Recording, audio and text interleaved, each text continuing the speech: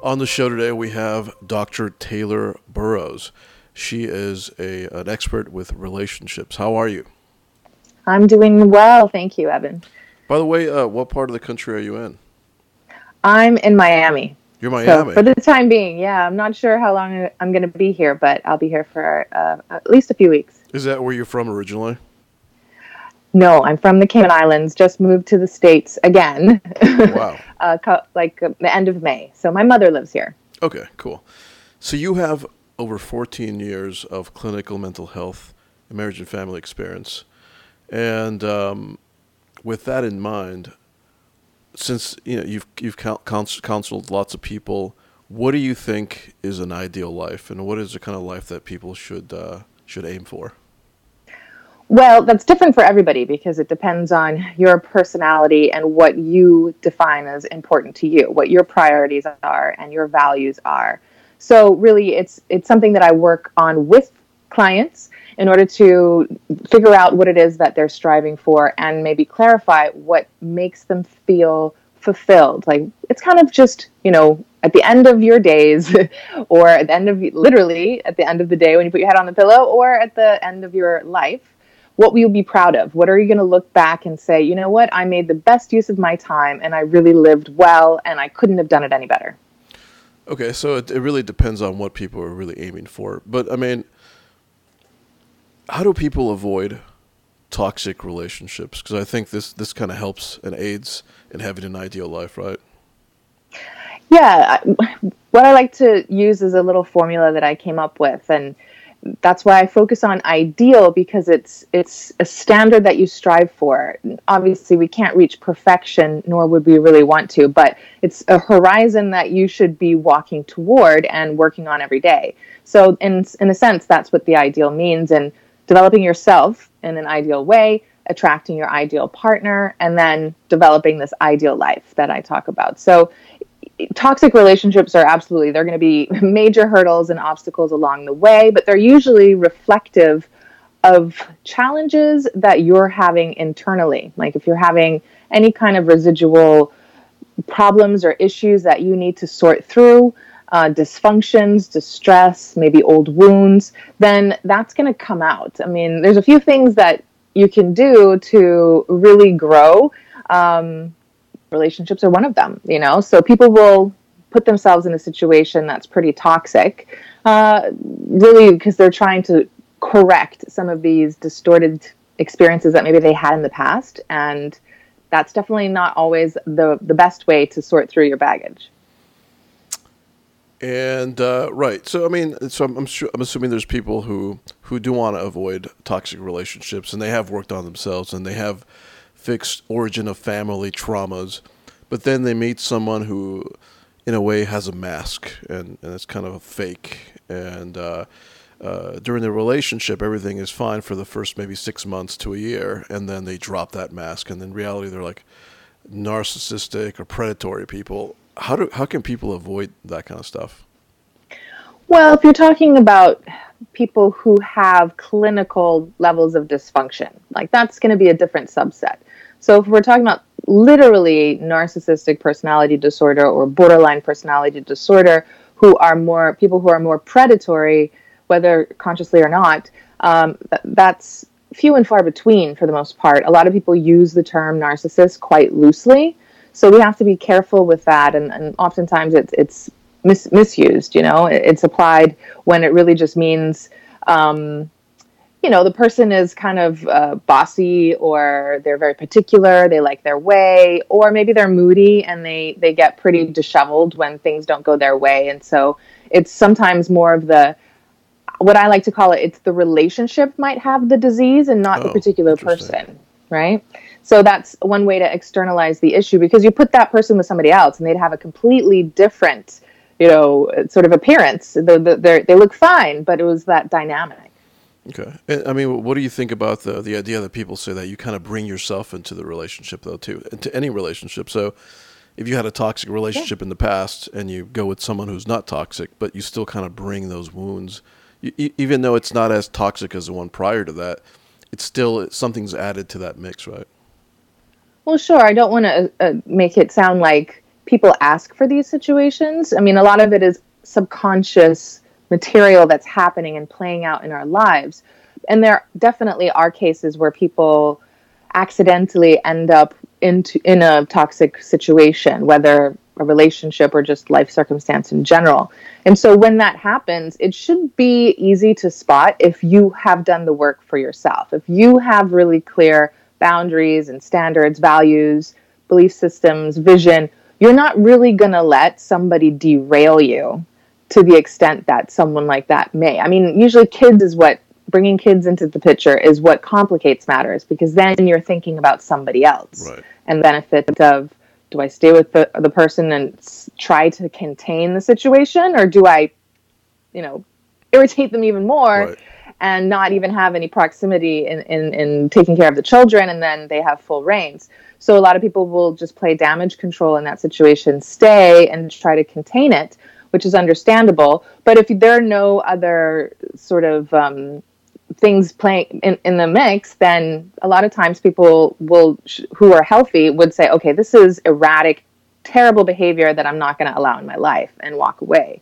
But if we're talking about domestic violence, that's also a different scenario. So we have to kind of clarify what level of dysfunction we're referring to. I know, going back to what you said earlier, is like lots of people easily classify anyone they dislike as narcissistic or whatever. But they have to be clinically diagnosed. But for people who are out there in the wild per se, engaging in these different relationships, trying to find the right one, they're not experts in diagnosing people or anything. I mean, what are the kind of tools they can use as an amateur? I mean, obviously they can't take everyone they date into like a clinical psychologist and have them validate or anything. So what can they use like out in the wild? Well, your intuition is the best tool that you have. So you should absolutely be trying to use that on a regular basis. And it starts with very small things, and you just learn to trust your gut. But you can kind of tell the hair on the back of your neck, as sort of visual as that is, and it's real. Like, you kind of have this guttural response to things that are really, they're uncomfortable, they don't make sense, they feel icky. And so you have to really pay attention to that feeling. And I have been teaching that to even little children for the longest time in regards to avoiding child abuse, right? Or whether it's familial or a stranger that's trying to target them. You really have to use that and trust it. And a lot of times people they dismiss the signs. And if you're wondering that you should take your potential partner into a psychologist to get them tested, that's usually a good sign that something is wrong. So I would take a step back and do some serious vetting at that point. Okay. And do you recommend marriage for young boys, especially how the divorce rates are skyrocketing and the climate in family courts, and when it comes to the custody and all this kind of stuff? Do you still think it's a great idea as a relationship coach? Well, I do believe that family values are extremely important, and the idea of a healthy marriage is very beneficial. I mean, just developing oneself as a human being to the level that, you have that attachment and intimacy with an intimate partner, and you build something, really special together in regards to creating a household and a family and a legacy. And the values that are entrenched in that are what protect people in developing themselves as a healthy individual. And it models them on, healthy relationships and discipline and work ethic and, what's good and what's bad and evil, and all of those really important morals that should be coming from the home. But I mean, we're not even talking about that. We're just talking about the actual ceremony of marriage and the institution of it, and how it's been eroded because of these civil matters and the legal issues involved. And I absolutely agree that it is a bad, dysfunctional state of affairs, the way that it's being used against the men in a lot of situations. I mean, obviously there's and sometimes women, but we used to see a lot of women stuck in these toxic environments and abusive environments, and they didn't feel empowered to leave the home with anything to survive with. And so we've overcorrected now and are more punitive towards men that are not doing anything wrong. And so we need to make sure that there is a more just and fair system, but also we need to encourage people to honor the intention of marriage. Right. And that we've lost that. So I think we need to get back to that, make divorce probably easier and make getting married harder. Right, because I know in Sweden, I believe that is, I might have the wrong country, but I know that if you get divorced, nobody gets anything, and there isn't a money windfall, and so divorce rates are pretty much non-existent there. There should be definitely changes in the law to remove the incentive to do those kinds of things. On this subject, why do you think divorce rates are so high? Well, I think that people are marrying the wrong person. And that's why I focus so much of my work on the vetting process, because people just don't know how to date. They're too impulsive, they're too dependent, they're too needy, they're not able to regulate their own emotions. So they really just latch on to the first option that they get. And especially now with the sort of delayed timeline of women not marrying or having children until way into their late 30s, that's sort of contributing to the problem, because then the desperation sets in. They realize that time is running out and they'll just marry, the first sort of viable option. And then that usually ends up in a divorce. Right.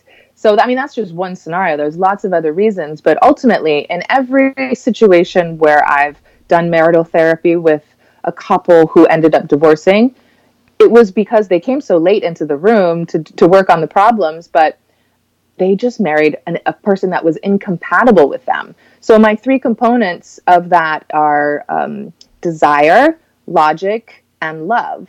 And oftentimes you'll see people marry someone they're highly desirous of. There's so much desire, but there's not really logic, or there's not a lot of that companionate love. Like there's not that proper alignment of values and compatibility.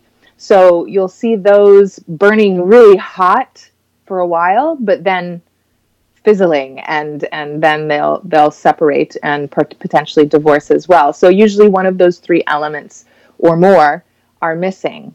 So people focus on the wrong things, marry the wrong person, and it's just not a compatible match. And do you think the reason why men and women kind of trivialize relationships and kind of, like you said, that kind of latch on to whoever's desirable at the moment, the reason for that is because of birth control. And in a way, birth control has trivialized pregnancy, right? Because before, when you would get pregnant without these contraceptives, there's a chance that you could die as a woman because of of how sensitive and how pregnancy could have a lot of health issues. Now that anyone could just have an abortion or take a pill, it's kind of trivialized that whole sacred part of relationships. And maybe that's why they just latch on to anyone and then see where it goes from there. Well, a lot of people would argue that it's the pair bonding capacity of women, right? Because if we're seeing a lot of women in comparison to the earlier times having higher numbers of sexual partners and being more open to casual sex behaviors, that the more partners a woman has, that they'll have less likelihood of creating that proper attachment, secure attachment with a partner for marriage. And there's a lot of validity to that, but it also goes for men as well. So with men, I've been talking about this a lot lately because people feel that I'm being hypocritical, but there are some biological differences between men and women, if that's really? a newsflash. Oh, yeah. Wow, I never knew that. So people have to realize that, there's different layers, right? And so the first one is the biological element, and men are biologically created in a different way. They have more of a propensity to look towards variety and to be able to procreate with as many potential women as possible. Now, socializing, throughout the different centuries, we've become different, and now it's important to see that men can have that period, usually 20s, early 30s, where they may be more promiscuous, and that can actually help them discover what's the best partner for them. but it should be a temporary stage in their development. And eventually the whole purpose should be to find somebody that you can make the mother of your children and commit to in order to progress. So if women have more partners, their pair bonding mechanism becomes weakened and weakened over time. Generally speaking, right? I mean, if it's really important for a woman, because there's a lot of also controversy about, can you reform after being exposed to all these dysfunctional behaviors? And absolutely, you can change. I mean, I'm in the business of change. That's why I went to school. That's why I got my PhD, so that I could help people feel that they can change their behaviors and create a better life for themselves. Now, that does not mean that you should deny the consequences of your choices in the past. And that's the issue that we're seeing, is that a lot of people are brushing things under the rug and putting themselves in a state of denial. And that's creating a lot of dysfunctions internally, which then play out in even worse behaviors and relationships. So as long as someone is willing to admit their mistakes, admit, how things have affected them, whether it was their fault or not, and really make a concerted effort to correct that and go forward in a healthy way, then absolutely you can. So I don't want it to sound hopeless for those out there. Right. I almost feel like there's an invisible component that's always kind of out of reach of reprimand. And I feel like when these relationships go crazy or they're toxic, murders, suicides, custody battles, all this really crazy stuff that's going on, not only in the U.S., but in Europe and Australia and other countries, Canada. I feel like parents are kind of out of reach for punishment. I feel like they should also bear the burden of raising good children. I almost feel like all these things happen and the parents are, well, your parents must have done this, but they never name them. They're never held responsible for any of this stuff. What do you think about that? I agree. I at least feel that parents should be, by being held accountable, they should at least have to go through education and counseling support. It should be mandated. And a lot of families that I see, the children are just sort of brought in almost by their neck, figuratively. Right. And, the parents will be like, fix them. I'm going mad. Like, help me, But a lot of the times you have to reframe it and bring the parents back in and try to sort of smooth them into the idea that, okay, this is a family system issue and maybe you need to look at how you can make some changes. And so a lot of times it's really more of a parental issue, and their behavior is the symptom of the problem. So that's what we do a lot of times in family work. So I would like to see parents being held accountable as well, but I don't want it to sound punitive. I want it to sound like it's supportive and it's educational. Right. I find a lot of parenting courses and programs that are done really well are very effective. And so we just need to have that encouragement and enforcement, really, to get them plugged into the system so that they're involuntarily doing it. They have to do it, so they better get around to it. But a lot of times I think parents are feeling extremely overwhelmed and powerless in the situation because of the way social media has affected children, and they just don't know how to control it.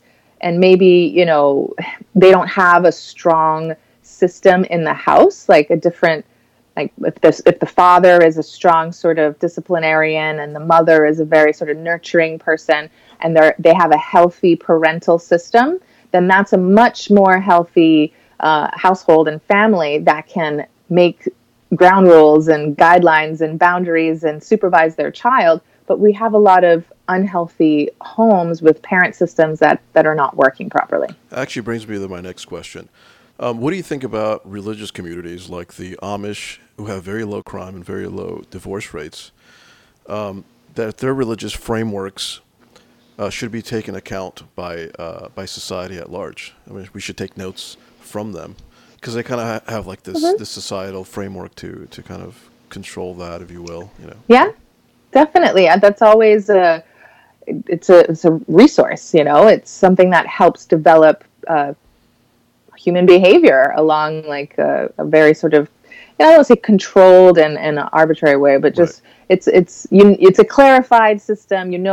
What's expected of you. When you don't have discipline, but you have freedom, everything sort of goes awry. Right. So it creates that structure that children need. And the way things are, it's a lack of structure that we're faced with. So you can't really force religion. You can't right, what do you call it? Legislate it. Right, absolutely. But I mean, it seems like society could take notes from their societies, from their like subcultures. But I'm not particularly religious or anything, but I think it's interesting how they have very low divorce rates and very low crime. Mm-hmm. It's what I think would be helpful is, if we see some more modern examples of families from those types of communities, and I don't want to pigeonhole it into one particular thing, but I know some people on Twitter that come from families like that, and you would never know that they were from a hometown that was Mormon or Amish or whatever. But they're cool. They are they're people that you want to be friends with. They dress normally. Like all the stereotypes in your mind come crumbling. What am I trying to say? Crumbling down. There you go. And, yes. And then you're like, oh, well, okay, it's not so weird, in that sort of myth that you have, that people that live in those communities are very sort of, I don't know, like they have a haunting feeling about them, like they're being brainwashed. Like that's the myth that we're told. But when you see a normal example of a family that's just really healthy and happy, and I think that's what mainstream North America needs to see. Right. No, that's a really good point. Now, at the end of the day, if you take two people who like each other and they're in a relationship and it's healthy, and one was poor and one is rich, does money matter? Does money make relationships better? Or does it not really influence anything? As in a hypothetical, like throwing money at them, giving them an opportunity? I mean, yeah, like if does money make a difference in relationships' overall happiness? Well, yeah, I do think it does. I don't remember who said this recently, so I don't mean to be stealing what he said, but it's money gives you freedom and freedom gives you happiness. But at the same time, I would interject and say freedom plus discipline. Right. So not just having blanket freedom, but you have to know how to spend that money. If you just blow that money, that's not going to give you freedom. Right. I've heard another phrase that says, money isn't was not going to give you happiness, but it's surely not going to make you sad. That's true as well. But a lot of the problems that you see with couples, even whether they're married or not, have to do with money. Right. Whether it's finances, and household chores is another one, which is really gender roles. So issues around gender roles, issues around finances are huge matters that need to be resolved and hopefully compatible before they settle down into marriage. And do you think women prefer nice guys or bad boys? Well, they want both. They want everything. They want the whole package. Really? And yeah, I mean, I joke, but there's so much controversy about that as well. So, I speak a lot about gender roles, and it's important for women to be aware of the unhealthy tendencies that they have to basically pursue that bad boy in order to feel passionate and alive and desired and all of that. But recognizing that, okay, if he's not a good provider, if you can't respect him, if he doesn't have that integrity and that good character that's going to make for a good father of your child, then you need to just recognize that this is a more superficial, sexual fling, and decide if you want to involve yourself in that, or if you want to find someone that has elements of both, someone that's going to stimulate your desire and you're attracted to them naturally, not just you're negotiating your attraction with things that you say that you want, but you just have that natural chemistry with them. But they're also a really good person and you respect them and you know that they would raise children with you very well. And I don't know if this has ever happened to you, but maybe family members or friends, you'll know someone like a guy or a girl and they keep picking incredibly bad people, right? Like someone that was raised in a foster care home or someone that was abused as a child, and say they'll get over that toxic relationship and it was very traumatic, and they'll go and they'll find that same person again all over again, someone else that has the same characteristics. They were in a foster care, they were abused, and they come from that really bad kind of situation, how do you get the message across to them that although that feels familiar to you, that kind of whatever that flavor you might call it is, it's wrong? How do they get, like, I guess, off of that addictive drug?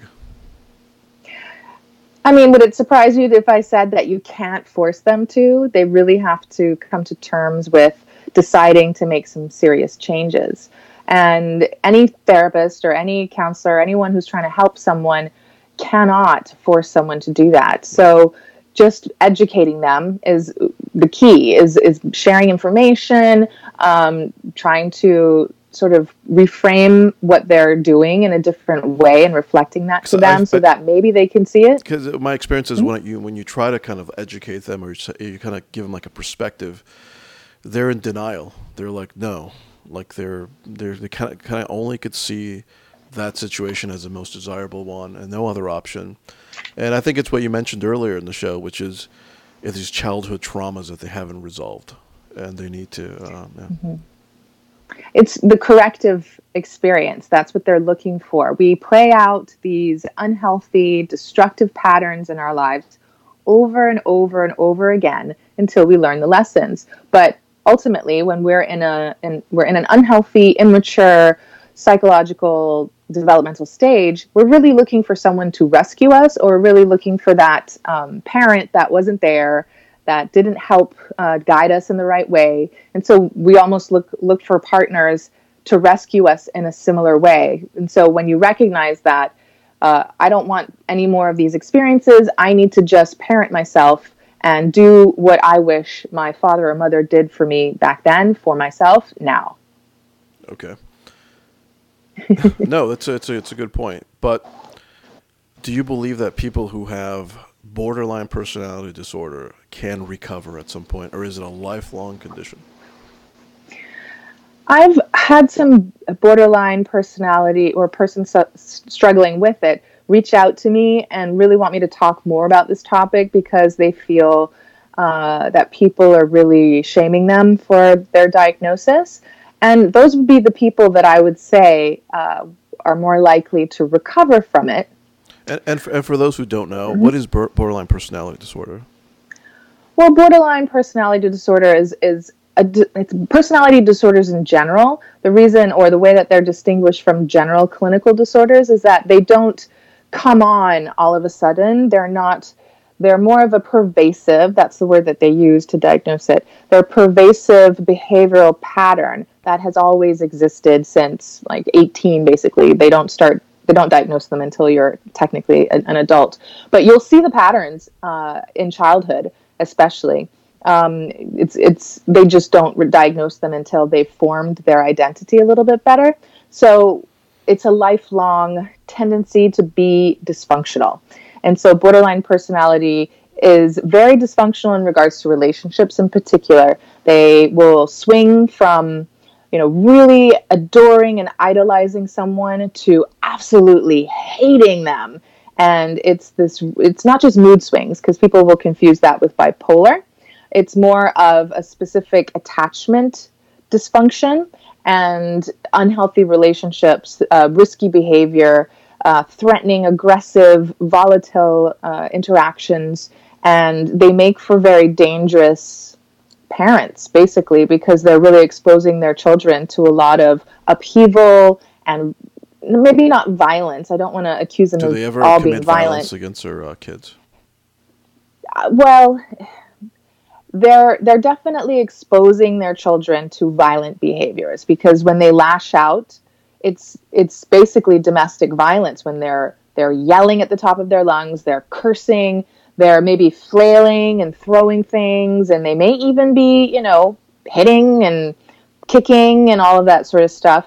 And so that's domestic violence, whether they're doing it directly to the children or they're doing it in front of the children. So, and of course, if you're going to be that type of person, then I would assume that they've exposed their children to that directly too when they're parenting, because they lack that patience, they lack that ability. I've met a few people like that, and it seems like I'm an amateur, obviously, but it seems like their parents enable that behavior and kind of even inflicted that kind of Yeah, I know. condition on I've them. talked to a lot of men, a lot of gentlemen that have reached out, and they're just very, very much against, borderline personality disordered women because they ruined their lives or they were their mothers and they were very violent. So I have heard some extreme stories of violence, like literally taking out a gun, shooting at someone, taking out a knife. I just don't want to paint the picture that all people with borderline personality disorder are like that. There's going to be subsets of violent clinical diagnoses, and there's going to be some people that are not violent, but it can be. Right. Okay. Are there any other topics that you want to talk about that I missed? Well, I know I focus strongly on relationships, but I'm trained generally in mental health, marriage and family, but now I'm not functioning under my licenses anymore. I'm just working as an online coach.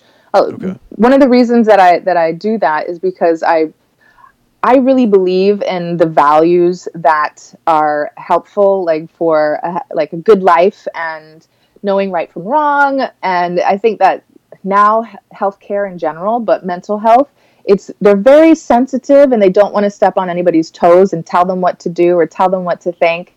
And I feel that it's Why really, is that, by the way? Where does that spirit of not being straightforward with information and implementing a great program to get rid of these problems, where does that spirit come from?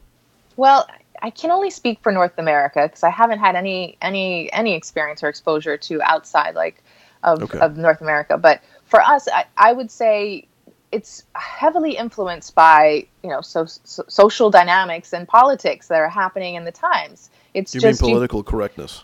yeah, you can't really separate the two. The intention is to help people, but it's really become more of an enabling. And if you can't tell a person that's coming to you for help that what they're doing is unhealthy and you're a health professional, then something is broken in the system. It almost seems like what's wrong in these families is echoed in broader society, which doesn't allow people to actually get better. That's right. Yes. So sometimes we do have to call people out, hold them accountable, and point them in the right direction. We can't just say, you pick a direction. Which direction would you like to go in? Right.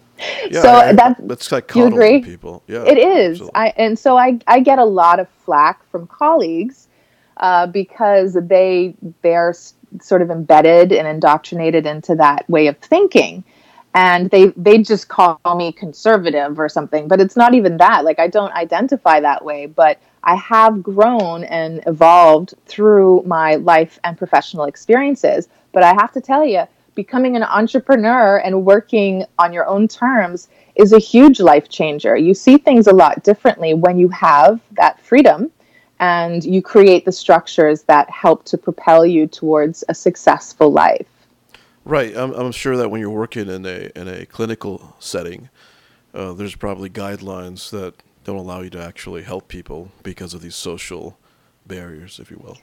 Yeah, and I mean, I absolutely agree with having ethics and regulations for a lot of things, but we also have to allow adults to be adults and make decisions for themselves. We are over-regulating too many things. And so I was telling the story the other day. It was funny. I just got into Facebook groups. Okay. And I had this battle with this very traditional therapist who said I was being closed-minded, but he was the one that wanted to throw me out of the group because he didn't like my opinion. I'm always shocked by people like that who are so tolerant, but they're not tolerant of your views. Exactly. So, you look up the word bigot, and Right. that's exactly That what is it really is. what it is. Yeah.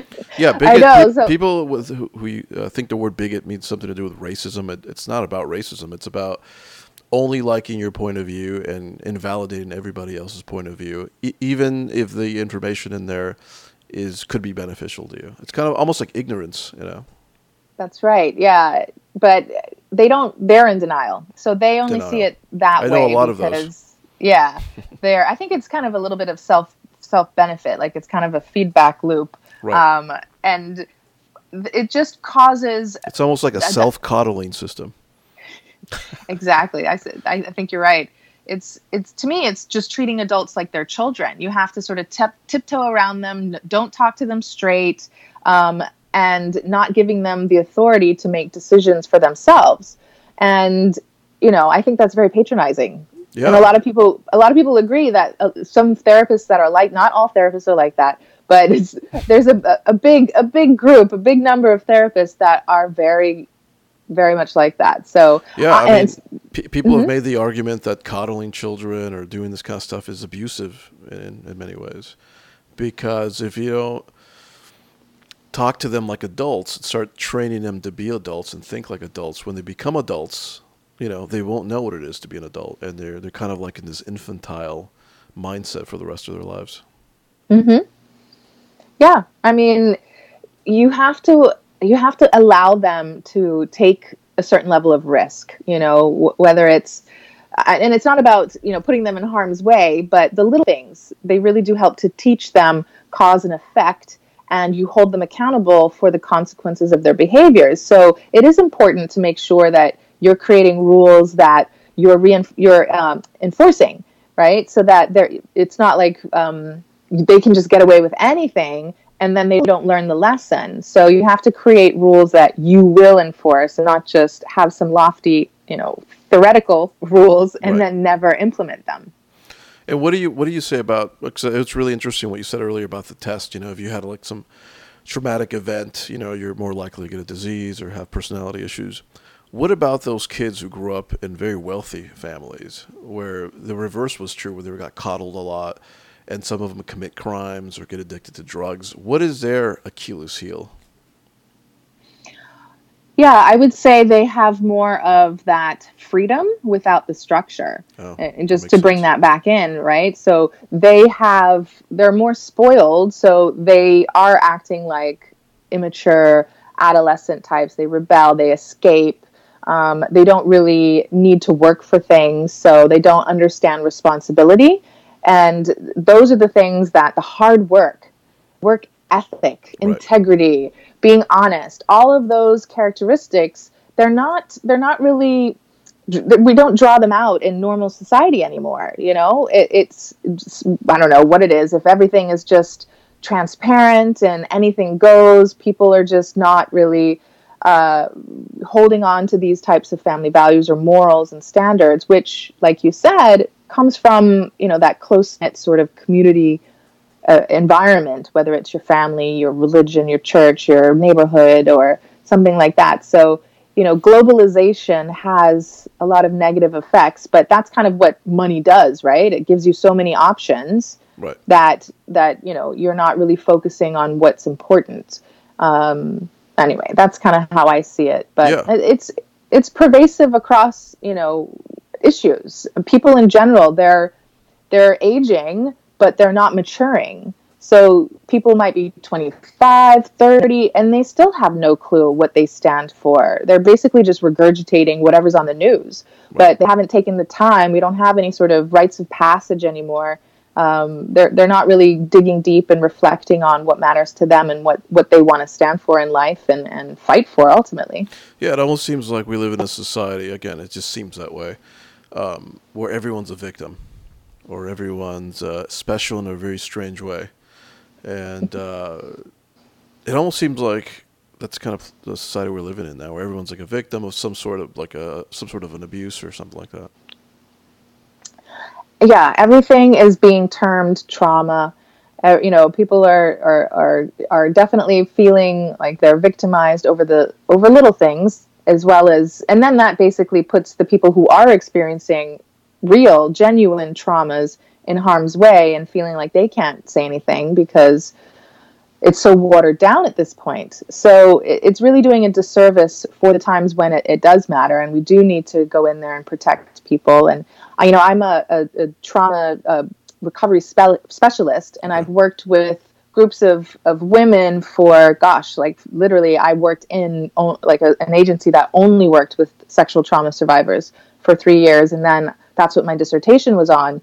And then I continued to work in that population. And these women, we talked about the Me Too movement when it first sort of came to my last jurisdiction in the Cayman Islands. And you would be surprised, in a group of sexually assaulted and abused women, they did not like the Me Too movement because it trivialized what they actually went through. Right. Because It's a whole they started victimization thing where it's trendy now. Right. Exactly. Some of the statements that they read on Facebook were very minor, petty Like things. a catcall or something. Yeah. And I'm not trying to say that person didn't have a right to be offended by that, but that was the focus. And then they were just flooded with all of these women's stories. And then they felt pressure, like they had to do it. Right. And they're like, I don't want to announce to the world that I had this happen to me. I'm very happy keeping it personal and working on it in a way that's healthy in therapy. And so it had this weird effect on people who had real trauma, like, I don't want to say real, but you know what I mean? No, like real intense and severe traumas. And I think a lot of those women never even thought about the effects that would have on people who endured severe gang rapes and, major family abuse. It. They're not interested in they're interested in being victims. I mean, when you have like an idea like it's really cool to be a victim, I want to be a victim. How do I become a victim? Let's look to my life and see where I might possibly been a victim. I found it, and now I'm gonna put this on like a jacket and yell to the world that I'm a victim, and it affects people who've actually been victims. So I would even say that they may not talk to themselves in that way, but they would definitely be defensive about taking responsibility for the situation that they found themselves in. The amount of times I have to talk to women about, okay, so you were catcalled or whatever, or someone at the office said something to you that you felt was sexualized, but you have a shirt that exposes almost your nipples and a skirt that is, up your thigh, and you don't expect someone to look at you like you're sexy? Yeah, I haven't worked in an office in a long time, but when I did, it was kind of like what you just mentioned. Now it seems like it's like I'm going to a club or a party, and there's a lot of attempts of like, hey, how's it going, and this indirect kind of like flirting, and because I did not take part in that, some of them were even offended that I wasn't interested in that kind of stuff, and I was just really there to work, and so. That is the interesting cognitive dissonance, right? That you see. It's like you're damned if you do and you're damned if you don't, because women want to be desired. Right. They just want to be able to control it. Exactly. That's a good and point. So I don't say that, it's you're asking for it. I'm not saying you're asking for that. But what I tell women is that if you're going to choose to if you're going to have the freedom to wear whatever you want and it's going to be sexy, you better have the skills to turn down, shut down, and block the reactions you're going to get. Right. Like, for example, no one has a right to rob me. Okay, that's in the laws. There's no excuse for that. But I could walk to a very disenfranchised part of the country, like a really poor neighborhood, with a bag of diamonds in a Ziploc bag.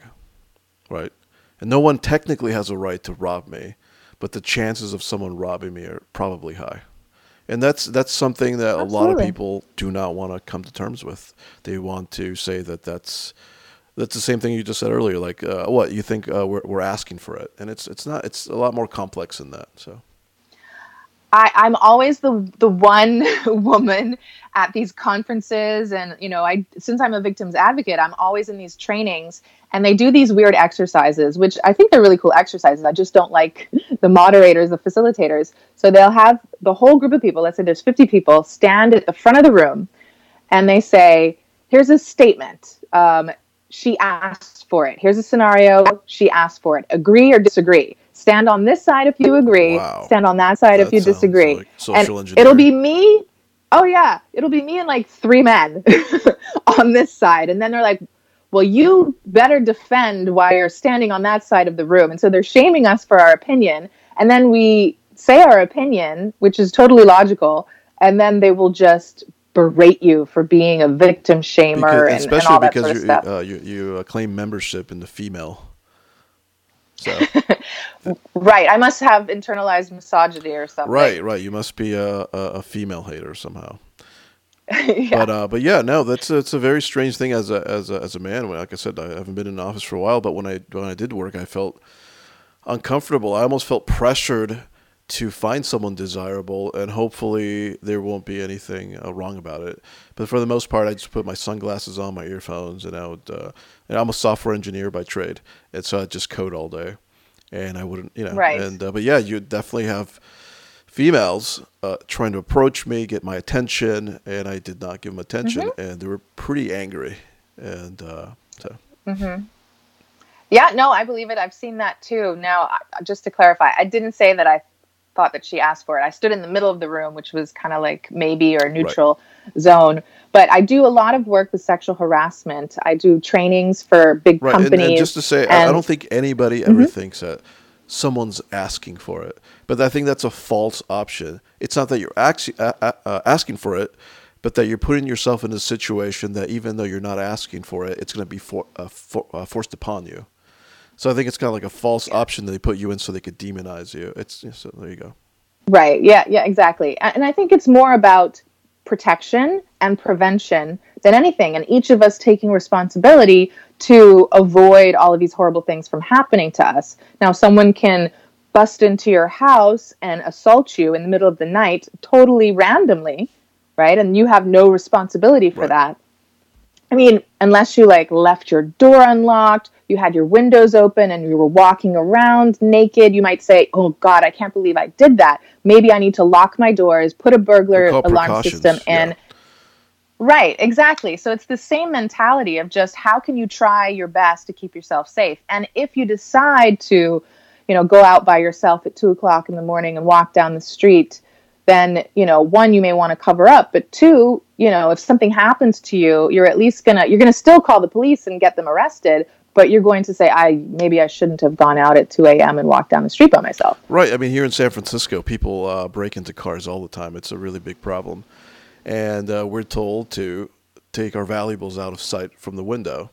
And, if I leave it there and someone breaks in and takes it from me, it's not that I was asking for it per se, but I wasn't being precautious, and I put myself in a situation where there was a risk of that, and I feel that people should understand that. It has nothing to do whether you're a female or a male, whether it's about desirability or money or value. It has nothing to do with that. It's just a logical construct that is universal and relevant in any situation where there's risk and valuables to be lost. Right. So we live in such a litigious society, basically, this time that we live in, that people are so afraid. They're so afraid of getting into trouble that they're erring on the side of avoidance. Right. They're erring on the side of deflecting responsibility and accountability. And so it's really doing us a disservice because human beings they're not responsible. They're not, functioning properly to their potential. And so we don't even have healthy authorities necessarily to supervise that. So it's a really messed up system, and I'm trying to do my part to help people if they're willing. So I don't target clients that I'm not trying to change anybody's mind. I basically just say what I have to say and stand on the soapboxes that I do, and whoever hears it or sees it, looking for it. And they're resonating with it on some level, and they're questioning, and then they seek me out. That's the beauty of social media. We talk a lot about the bad things, but there's a lot of good things as well. And so now, instead of being very passive in my career, I'm able to basically do what matters to me, and then the clients are just coming to me. I'm attracting them because of what I stand for, and so to me that makes it much more effective work. Because not only do they know what they're getting into, because usually people will just end up in a therapist's office that they have no clue who they are. The therapist never shares their values. They're just sort of regurgitating book information to them.